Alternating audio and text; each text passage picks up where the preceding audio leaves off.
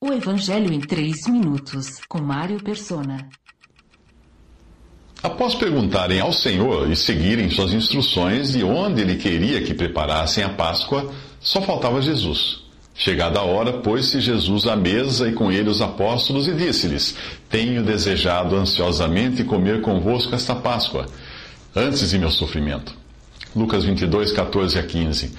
Os cristãos não celebram a Páscoa, mas o mesmo privilégio de desfrutar de sua presença tem hoje os que lhe obedecem na forma e lugar de celebrar a ceia do Senhor. Quando reunidos ao seu nome pelo Espírito, chegada a hora, o Senhor se põe no meio.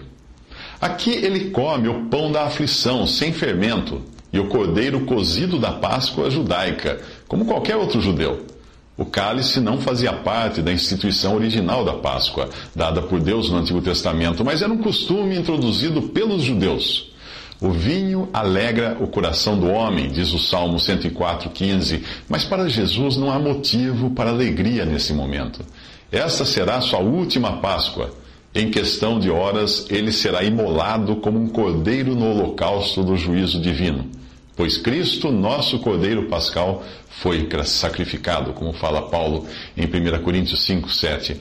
A Páscoa só voltará a ser celebrada quando Israel for restaurado e quando Cristo reinar sobre o seu povo, tendo sua noiva, a igreja, reinando consigo. Mas, neste momento, ele se abstém do vinho e da alegria. Por isso, recebendo um cálice, ele deu graças e disse: Tomem isto e partilhem uns com os outros, pois eu lhes digo que não beberei do fruto da videira até que venha o reino de Deus. Lucas 22, de 15 a 16. Lucas abre agora um parêntese na celebração da Páscoa para a instituição da ceia do Senhor. Esta sim, destinada à igreja. Digno de nota é a diferença dos verbos gregos usados na passagem. Jesus recebe de alguém o cálice da Páscoa, pois esse é o sentido do verbo receber, e já que a Páscoa não tinha nada de novo, o que ele faz é apenas uma continuidade do que era feito há séculos. Porém, ele toma o pão e de igual modo o cálice. No grego, o verbo tomar tem o sentido de uma iniciativa dele. Ninguém lhe passa o pão ou o cálice da ceia do Senhor. É algo novo que ele acaba de instituir. Jesus come a Páscoa, mas não come do pão e nem bebe do cálice da ceia do Senhor. Ele aqui apenas os entrega aos discípulos, pois na sua ceia ele é o anfitrião.